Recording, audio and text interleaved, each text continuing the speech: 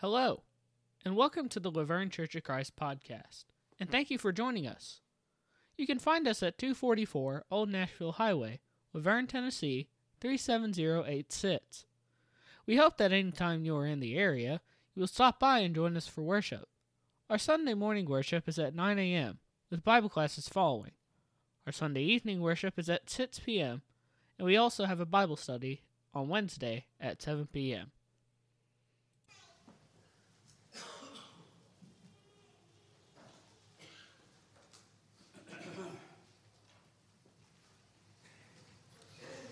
The scripture reading this morning will be from John chapter 1, verses 1 through 14. And in your pew Bible, that's page 938. In the beginning, the Word was the Word, and the Word was with God, and the Word was God. He was in the beginning with God. All things were made through him, and without him was not anything made that was made. In him was life, and the life was the light of men. The light shines in the darkness, and the darkness has not overcome it. There was a man sent from God, whose name was John. He came as a witness to bear witness about the light, that all might believe through him. He was not the light, but came to bear witness about the light. The true light, which gives light to everyone, was coming into the world. He was in the world, and the world was made through him. Yet the world did not know him. He came to his own, and his own people did not receive him. But to all who did receive him, who believed in his name, he gave the right to become children of God, who were born not of blood, nor of the will of the flesh, nor of the will of man, but of God. And the Word became flesh and dwelt among us, and we have seen his glory, glory as of the only Son from the Father, full of grace and truth. Amen.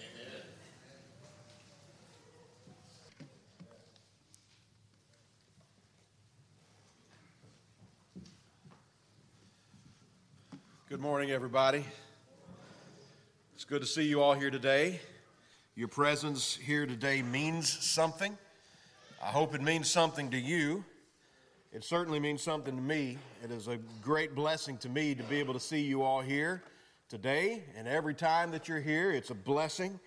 And certainly your presence here means something to God. Everybody makes mistakes.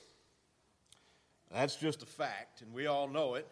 And anybody that can't admit that is lying to themselves. And so some mistakes are worse than others. You know, you may fail the carpenter's rule, measure twice, cut once. You may measure once and have to cut twice, all right? But that's not necessarily a sin. But some mistakes we make are sins. The Word of God, when it was first given to us in written form, was written to give correction to our mistakes, to the mistakes of the human race, and to tell us the truth about life and godliness.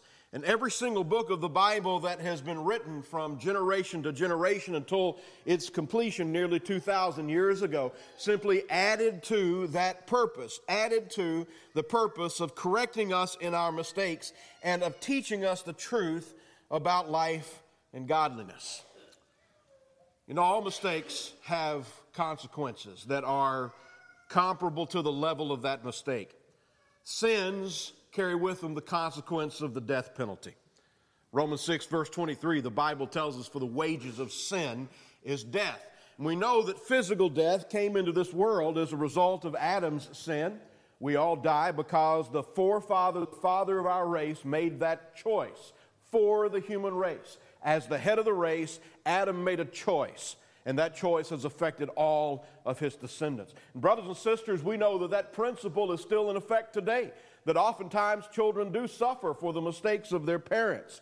And that's one of the ways that consequences can have, or that mistakes can have serious consequences. Some that are superior to, even last far longer than the mistake itself does. Sins, of course, are the greatest of all mistakes, and they have the greatest of all consequences. But of course, even with regard to sins, there are some sins that have greater consequences than others. That brings us to this passage that we have been talking about. It's been our scripture reading during the whole of this series, John chapter 1, verses 1 through 14. Today, Lord willing, I'm starting a two-part exegesis of this passage, where we're going to look at these 14 verses that begins John's gospel and really think about them and try to understand what they're saying to us. And as we do this, we're going to begin to really, I think, come to the pay dirt of what we've been approaching all year long with this series for Him. The Bible says in John 1, verse 1, "In the beginning was the Word, and the Word was with God, and the Word was God." You see the way John begins his gospel account. He starts it with those three words, "in the beginning." And anybody that knows the Bible even a little bit knows that that's not the first time we hear those words in the Bible.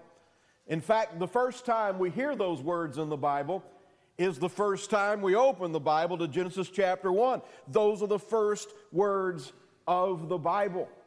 Those words are the first in the story of God. And everything that God is revealing to us to tell us the truth about Himself and about life, to give us the truth so that our mistakes can be corrected, so that we can correct our paths through life and proceed in a direction that leads to success, not only in this life, which is something God cares about, but more importantly, success in the life to come. They begin with those words, "in the beginning."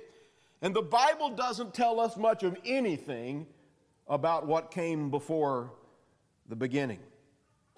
It's kind of an oxymoron to say that something could come before a beginning, but that's exactly what this passage teaches us, is that there was something, or rather we should say someone, who was already being before the beginning. The Bible doesn't bother to explain to us how that works, because we're talking about the nature of deity, which is above our pay grade.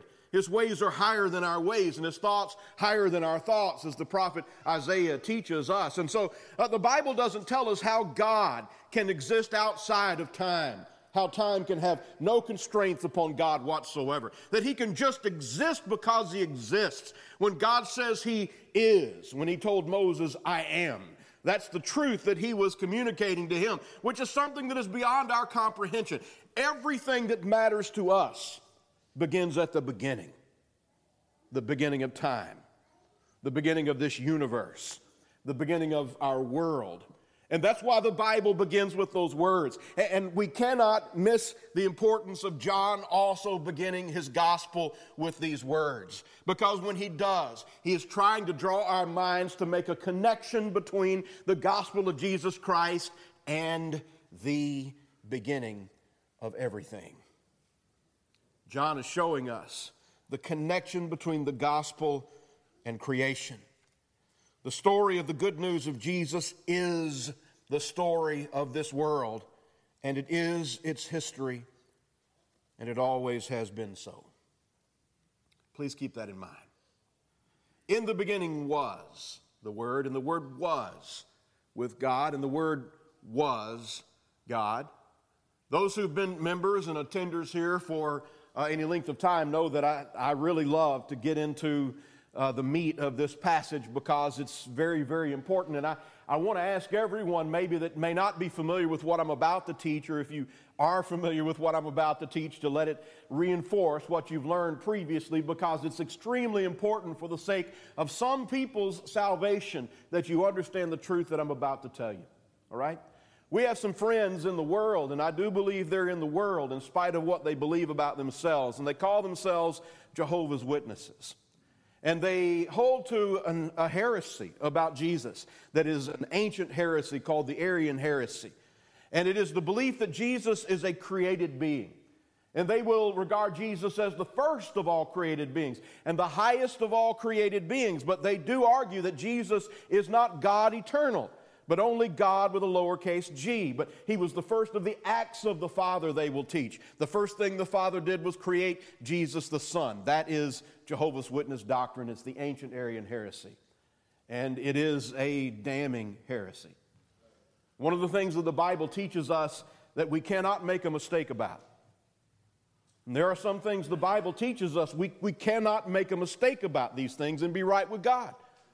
There are many things that we might be mistaken about all of our lives as we try to serve Jesus faithfully, and those things will be covered over by grace because of the blood of Jesus Christ. But the blood of Jesus Christ only covers those who believe in the real and true Jesus Christ. To make a mistake about the nature of the Son of God falls under the biblical category of anti-Christian teaching and doctrine. So to deny what John is teaching us in this passage is a grievous mistake. And this is not difficult for us to understand, what I'm about to tell you. And so the next time that the so-called Jehovah's Witnesses come to your door, feel free to invite them in and sit them down and say, can we look at John chapter 1? And let me tell you just a few things about these first few verses. Maybe they won't sit and talk with you. Maybe they're too indoctrinated for that. The whole system of the so-called Jehovah's Witness faith is very cult-like. I'm not trying to be mean to any of those folks. I testify to them, like Paul did about the Jews in the beginning of Romans 10, that they have a zeal for God. I don't deny that. I respect that about them and I appreciate them. But just like the unbelieving Jews after the ascension of Christ, it was not according to knowledge, so their views are not according to knowledge, and they desperately need correction. You see, this word was here, this be verb, it is a translation in English of the original Greek word ein, which is a version of the word eimi, which is I am. It's the be verb in Greek. And I want you to understand, those that are following along with the YouVersion, I've given you more extensive notes about the Greek tense of this word was in John chapter 1, verse 1. I'm not going to read all of that to y'all. You've got it in the notes if you've got that. But I just want to tell you what you see there on the screen is that this verb is the imperfect, active, indicative, third person singular of the Greek verb, to be verb, eimi. And what that means, I'll go backwards. Indicative means it's telling us facts. Indicative says this is a fact that I'm about to share with you. The active means that the subject of the verb is doing the action. In this case, the subject is being, right? And finally, the imperfect tense refers to action that was already ongoing in the past without any reference to when it was completed. In other words, when the imperfect tense is used, it's pointing to something that was going on in the past. It was already going on when we read about it having happened in the past. And it was continuing to happen in the past. And it says nothing about even if that action has come to some kind of end. All right? And so we could literally translate John 1 verse 1. In the beginning, the Word was already existing. That is the literal meaning of the Greek tense that is used to describe the nature of the Word, the Logos, the living Word of God in this passage. And so when we think about the text, in the beginning, the Word was already being. And the Word was already being with God. And the Word already was God. That is the literal meaning of the imperfect, active, indicative, third person singular use of the Greek to be verb in John 1 verse 1. Our so-called Jehovah's Witness friends are grievously mistaken. And if you want to study about this further, I have a copy of their false translation of the word, and I'll show you where they make mistakes in this passage, and I can also show you how they don't, the folks that made their translation, they call the New World Translation of the Holy Scriptures, were not Greek students. They were not Greek scholars. They did not correctly translate the Greek, and in fact, they inconsistently even followed the rules that they claim to be following in John chapter 1. Enough about them. But I want you to be able to sit down with those folks. You don't have to know anything else. And please, if you do study with them, don't let them lead the study. Just say, well, I would love to study with you. But if we're going to study, the first thing we need to do is talk about the Son of God, our Savior, because there's nothing more important than that. And we could start with John chapter 1, verse 1, and I would love just to sit with you for a half hour and talk with you through these 5 verses. And at the end of that, if you want to continue to study, I would be delighted to do that. And that would be the strategy that I would urge you to use as you try to talk with them if they are willing to talk with you. But now I want us to compound our thoughts here, to build upon what we've already talked about. You see, this is what was already happening, what was already being. The Word was being with God, and the Word was God. Now, those of you that know this passage know that the Word is another name for Jesus. The Greek word logos is another name for Jesus, and that's what John is going on about in this passage. And the concept of logos, which is translated often word, it is the Greek word from which we get the logi in things like biology and various different kinds of sciences, psychology. The logi comes from this Greek word logos. And it was something that the Greek philosophers had used this word logos for centuries to talk about the explanation of the universe. And so John takes this word that the Greek culture already knew as one of the philosophers has used to say, well, there's an explanation for the purpose of the universe and the order in the universe. And the word that describes the explanation for the universe and the order in the universe, that is the word logos. And John says, do you want to know what the purpose of the universe is? You want to hear the universe explained? It's explained personally, in a person who is the logos. And that person is Jesus Christ the Lord, the Son of God. There is not anything more profound that could be said. And so Scripture teaches us the dual nature of Jesus. He is absolutely fully God, absolutely being fully human. And He is, as the Father is, the great I am. And He is before all things. The Bible tells us in Him all things consist. And there cannot possibly be anyone who has ever walked this earth or who ever will that is the equal of Jesus the Christ, much less His superior. You cannot be wrong about that and be right with God. In the book of Colossians chapter 2 and verse 9, the Apostle Paul, speaking of Jesus, says, "For in Him the whole fullness of deity dwells bodily." By studying the nature of Christ, the incarnation of Christ, how Christ, the eternal Logos, dwelling in the form of God, took on human nature and became a human being, we learn a lot about the essence of being a human being. What it is to be human is to be a creature made in the likeness of Almighty God, spirit plus body. The nature of a human being has always been and will always be, and the resurrection confirms this, a spirit being living in a body.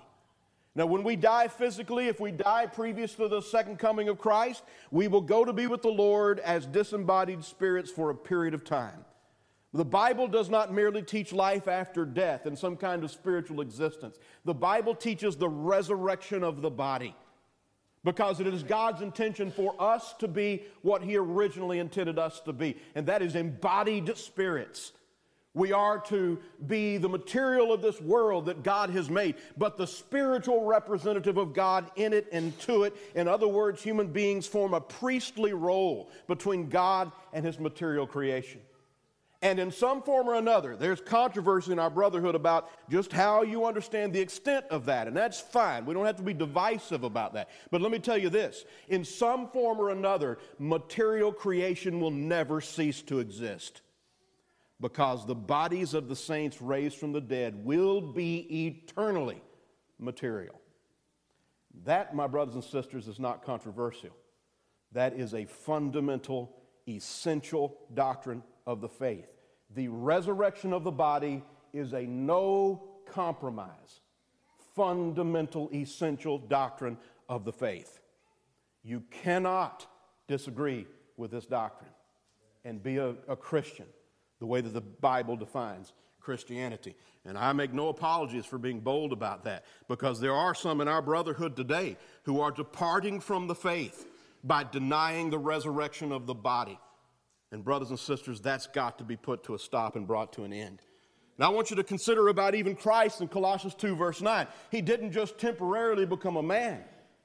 He became human. He is eternally God being human. He eternally became the bridge between God and man, the high priest who intercedes between the spirit form of God, which is incomprehensible to us, and the nature of man that we can understand. And that's how Jesus is the Logos. That's how he is the explanation about the universe. That's how he makes sense of God to us, because we cannot understand God in his infinite spirit form. But we can understand God become a man when he comes to us on our level and becomes one of us. Brothers and sisters, that is such an act of grace on God's part that is just mind-blowing, beyond comprehension, that one of the persons of deity would leave that perfect form, the perfect bliss of that eternal love that Father, Son, and Holy Spirit shared from all eternity, and would come into the mess that we have made of this world because of sin and let us murder him. I cannot possibly express in words that are adequate just how great a gift the Son of God is to us. And just how great a love that God has shown. I want you to think about this passage. For in him, that's Christ, the whole fullness of deity, that's the Godhead, dwells bodily. And I want you to notice the present tense of this passage. And take care to consider when Colossians was written. It was written decades after the ascension of Christ into heaven, and it speaks in the present tense that in Christ presently dwells all the fullness of deity in bodily form. Christ is in heaven out of our sight, and he is an embodied human being sitting on a throne at the right hand of the divine presence of his Father. And that is essential, fundamental Christian doctrine. You can't be wrong about it and be right with God. This is not all we learn from this great text. As we expand our thoughts to the whole of the first 5 verses of this passage, we read this, and this is really what puts our friends that have been misled by these Jehovah's Witness teachings to shame. All things were made through him. The Father didn't make anything that he didn't make through Jesus, his Son, through the eternal Logos, his eternal Son. And without him was not anything made that was made. In other words, everything that actually was created through the person of Jesus, the Son of God. It's not possible that Jesus was created, because then one thing that was created would have been created separate and apart from Jesus, because Jesus couldn't have created himself from non-existence. You understand what I'm saying? And so the Bible tells us in no uncertain terms, Jesus is uncreated. Jesus, in his eternal form, before he became a human being, was forever in the Godhead, an uncreated person who is in fact the creator. The man Jesus that walked the dusty streets of Palestine 2,000 years ago, whom we look to come back to finish his business on Judgment Day in this world, that man is in fact the eternal God. And that's why we bow down and worship him. And when I see Jesus returned in glory, again, as an exalted and glorified human being, it will be the first time in my life that I have ever bowed down in the physical presence of a man and worshiped him, and I will do it with a clean conscience and with joy and with glory. I cannot wait to bow down in the presence of my Lord. It's the purpose for my existence, and I hope it is for yours also. John wants us to know how essential a role in creation the Logos played. The Savior of fallen creation is the Creator himself, who has become a part of the works of his own hands in the person of the Son of God. And as such, the gospel affirms the purpose, again, Logos, it's the meaning of that word, the purpose, the explanation. The gospel affirms the purpose of everything that exists. Everything that exists, including us, was created for and by Jesus, for him now and for him forever. If you have your Bibles, I want to ask you to turn with me to the book of Colossians chapter 1. Colossians chapter 1, where we're going to read verses 15 through 23 together. I'll be reading from the New King James Version. Page 1045 and 46 in your pew Bibles if you want to follow along. This is the passage actually from which our theme this year derives its name and description. Colossians 1, beginning in verse 15. Read with me, please. He, that's Jesus, is the image of the invisible God, the firstborn over all creation. For by him all things were created that are in heaven and that are on earth, visible and invisible, whether thrones or dominions or principalities or powers. All things were created through him and for him. You may not recognize this if you're not familiar with this kind of language throughout the whole of the Bible, but this means that all of the great angelic beings were created by Jesus Christ, by him, for him. The archangel Michael is a creation of Jesus, just as every man, woman, and child is a creation of Jesus, created by him, for him, as this passage says. And he is before all things, verse 17. And in him all things consist. And he is the head of the body, the church, who is the beginning, the firstborn from the dead, that in all things he may have the preeminence. Verse 19. For it pleased the Father that in him all the fullness should dwell. And by him, that is by Jesus, to reconcile all things to himself. By him, whether things on earth or things in heaven, having made peace through the blood of his cross. In other words, Jesus' mission is to reconcile everything that God made to himself.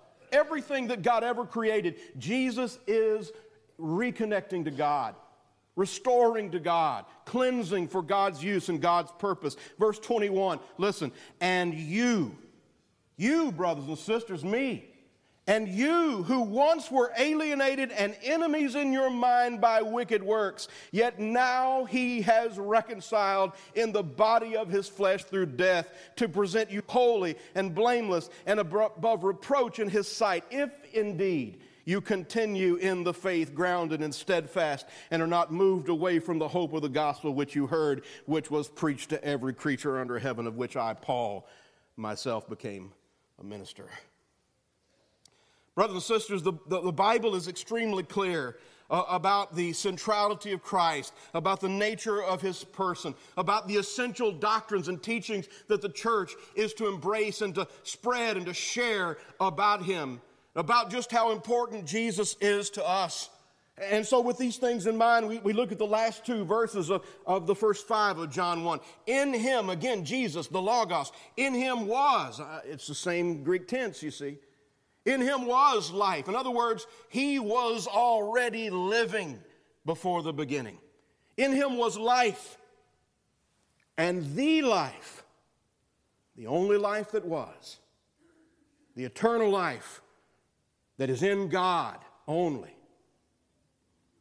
that life was already being the light of men. In other words, his life is life. His life is the truth. And that light shines in the darkness. What were his first words? Let there be light.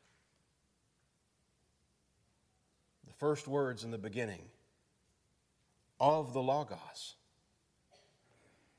of the living Word of God. By the Father's will, it was the pre-incarnate Christ who said, let there be light. And yes, he was referring in Genesis 1 to the physical light that we all enjoy and appreciate today, that enables us to see where we're going and what we're doing and what a blessing that is. But that in of itself is a metaphor for enlightenment, for the spiritual light that enables us to understand reality and the one who reigns over reality and the pathway that is right for us to pursue in reality, because reality is following Jesus. Jesus is the truth, the reality. And listen, the darkness has not overcome it. Some versions say did not comprehend it, or did not appropriate it, or did not accept it. And all of these things are true. Different ways to translate the Greek that John wrote in this passage. The darkness in the world, that which blinds its eyes, which shields its eyes from the truth. I don't want to see the truth, Lord. I don't want to live the way that you want me to live. I don't want to submit to you. That's the will of sin that is pervasive in human civilization, and it willingly blinds itself to the light. It doesn't want to comprehend it. It doesn't accept it. And it certainly has not and cannot overcome it. And if you set yourself against Jesus, you lose. You lose. You can fight him for 70 or 80 years if that's what you choose to do. Beloved, on that day, you're going to stand in front of his throne. He's going to judge you, whether you want him to or not. It's who he is. It's his right. It's the Father's will. You're going to have to deal with Jesus. Deal with him in this life in faith. And all will be well for you. But if you choose to reject him all your physical life, you won't escape him. I'm warning you. You can dislike what the Bible says about this or about that. It's there because Jesus said it. Because it is the will of the one who gave himself to die for you. It's in the written word because it is in the heart and the mind of the living word.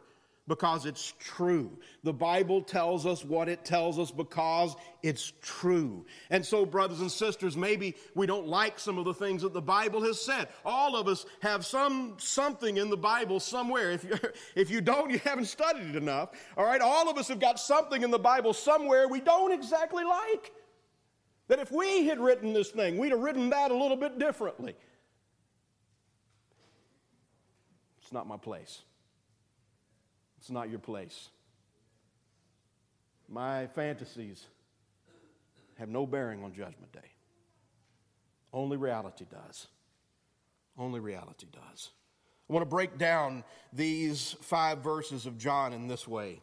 The living Word of God possesses life. He is life.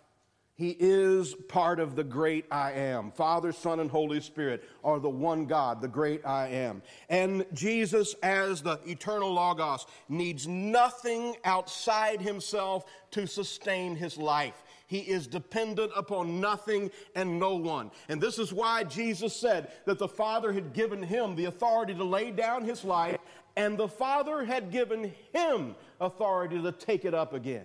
And so Jesus willingly gave himself to die, and he died, and he was buried. And on the 3rd day, Jesus used his authority over life as the one who is life embodied to rise from the dead. And in so doing, he conquered death. He assaulted the gates of Hades and broke them down and took possession of them, just like Samson tore the gates off the city and carried them away. Jesus is the fulfillment of Samson, the greater Samson, and there is no one stronger than Jesus. He even defeated death. And that's why I bow down and worship him and will.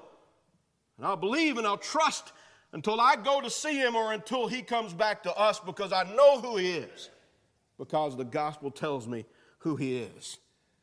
His life is the truth or reality. In a day and age when everyone wants to celebrate their own truth, I want to be true to me and live my truth. Brothers and sisters, I tell you what, you can conceive of all kinds of fantasies in your mind about yourself and about the world you live in.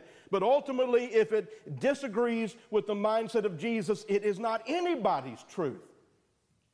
If your truth disagrees with the written Word of God, it disagrees with the living Word of God, and it is not truth. The Bible is truth. And what it says is true and right. Jesus is the embodiment of that truth. And what we mean by truth is reality. We mean what really is the case. As I've already said, that Jesus is unavoidable. He is unavoidable. You will encounter Jesus meaningfully at some point in your life. You need to encounter him meaningfully now. and you need to submit yourself to him in faith. There's one more thing that I want to say, but listen. As the Logos, Jesus is the one who makes sense of life and reality. He's the one. He's the explanation from God, the meaning of the universe. And he is our only trustworthy teacher. And the fact of the matter is, about this world, about the universe, about all times, that all who remain ignorant of or reject Jesus abide in darkness. They're the ones that 5th verse talks about, who do not apprehend or do not comprehend or do not embrace the light. They run from it. They flee from it. The gospel is very much concerned with the problem of evil. And in fact, the gospel is the only solution for evil. The gospel itself is the basis and justification for the certain doom that awaits it, that is evil, and all who impenitently commit evil and promote evil, which means, certainly, if it means anything else, just one thing. Rejecting Jesus, my friends, means certain doom. It means certain doom. You can't beat him. You ought to love him. But even if you don't like him, the pragmatic thing to do is to join him. Because he's already won, man. He's God. He's God being man. The King of the universe. I pray that you'll deal with him in faith. Yeah, I said in the beginning, we all make mistakes. We all do. Some mistakes are worse than others because some are sins. Some sins are worse than others because of the consequences. Because as a follower of Jesus, we all, I don't know, maybe we commit thousands of sins over the course of our lives. But being in covenant relationship with God through Jesus, his blood washes them all away. Right? There's one sin that you dare not commit, and that is unbelief. Unbelief or rejection of the Son of God. Because if you reject Jesus, there is no forgiveness of your sins. I don't know what your condition is this morning, but my friends, if you're not yet a child of God through faith in Jesus Christ, you need to do what the Bible says in order to embrace him in faith. And that begins with making confession of your belief that Jesus is the Son of God. And you make that confession promising that you're now going to turn your life over to him. You're not saying that you're going to suddenly be perfect. Your perfection is going to be the Spirit's work in you. What you're saying is that you're changing your loyalty. And that from now on, repentance means that you've given your life to serve Jesus, and you'll serve him until he comes again or until you go to him. And in fact, you'll serve him for eternity. That's what it means to repent of our sins. And you're going to begin that walk of living life as a student and follower of Jesus, as a subject to King Jesus, by obeying his commandment to be baptized for the forgiveness of your sins. The water is ready. The water is warm. Today is the day of salvation. Tomorrow may be too late. We will wash your sins away in the flood of Christ's blood today if you have not yet given your life to Jesus. And this morning, if you are a baptized believer, you don't need to be baptized again. If you've got sins in your life or concerns or weaknesses or anything that you would like us to pray for, the front pews are open. Come, as together we stand and sing. Thank you for listening to this message from God's Word. If you have any questions, please email them to us at office@lavergnecoc.org. Once again, we thank you for listening, and we hope you have a blessed day.